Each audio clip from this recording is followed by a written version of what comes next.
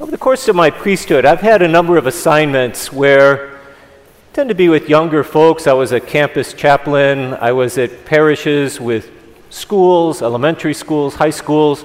So I kind of got in the habit over the years, every now and then, of asking the kids to pull out their phones and do something with them. And every now and then I'd get yelled at by a teacher or a parent saying, "We work so hard to make these kids put their phones away."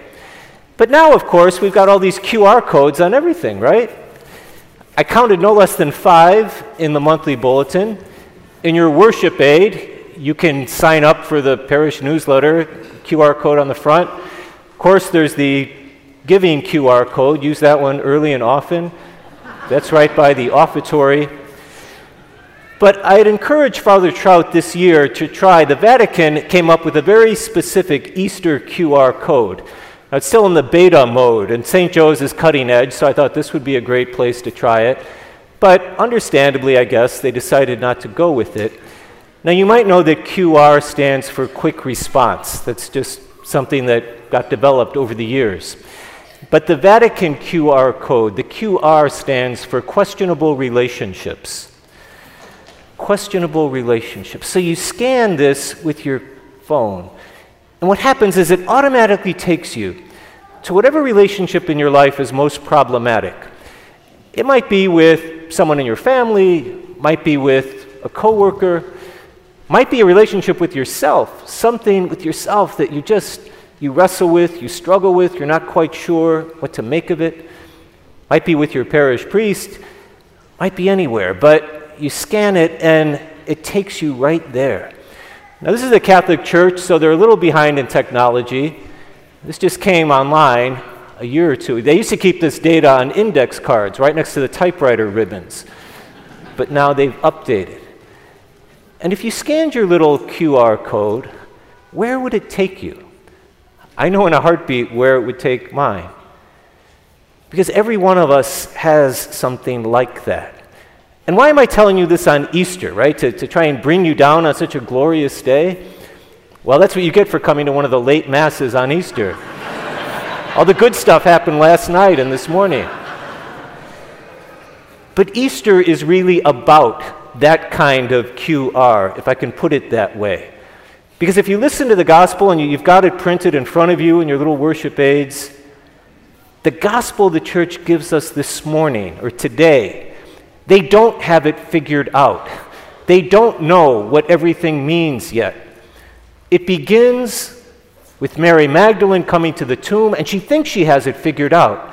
She thinks she knows exactly what she's going to find. She thinks she's going to find the corpse of her dear friend, Jesus, and she will show his body all the respect that her tradition can offer.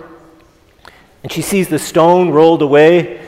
For the St. Joe's regulars, we've been talking about those stones all throughout Lent. So great, the stone is rolled away, and she doesn't know what that means. And she's questioning, and she's wondering, how does this fit? What does it mean? And she comes to her own logical conclusion that probably any of us would have done. Somebody rolled the stone away. Tomb robbers, that was a thing then. They must have stolen his body. Where did they take him? So she runs and she shares that news, and then Peter and John, they get there, and they look in and they don't understand. And we're told that the other disciple, right, he looks in, he sees, and he believes. But the very last line is that they still don't understand what it means to rise from the dead. So when we hear he believes, we shouldn't assume that he suddenly understands everything we understand. Why we got the giant candle and the flowers. He couldn't possibly have fully understood then. What he believes is what his eyes tell him. Okay, I see the tomb is empty, but how do I sort all this out? That is where the church says, I want you to be on Easter morning. Don't scan the little code and go to the end, because you've heard it 2,000 years worth, or however many times you've heard it in your own life. And we range here from the very first Easter to probably 80th, maybe 90th Easter. Most of us are somewhere in between. So if we want to make this real for us, what's your questionable relationship code? Where is the question mark for you?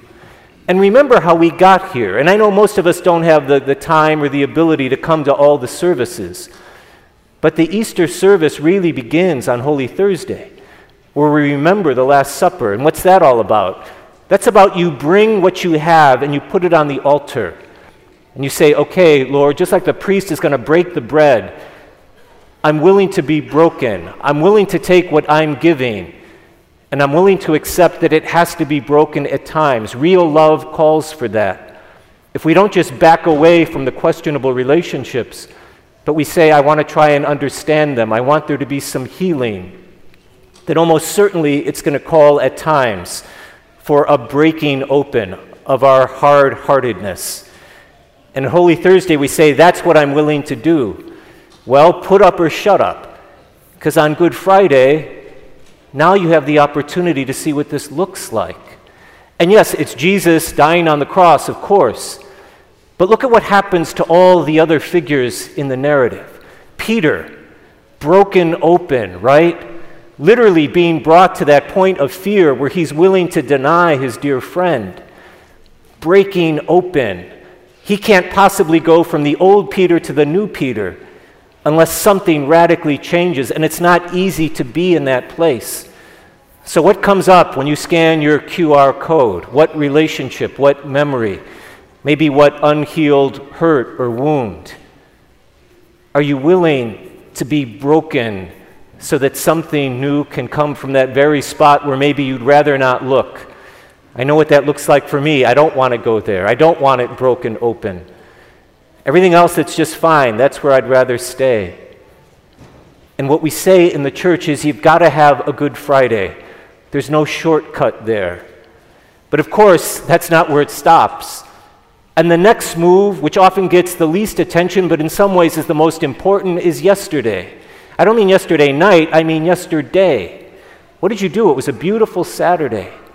But the church says you've got to take that day and you've got to sit with the brokenness. Don't rush forward. It takes time to sort out what's going on, whatever that might mean or look like for you. We got college kids here, I'm sure.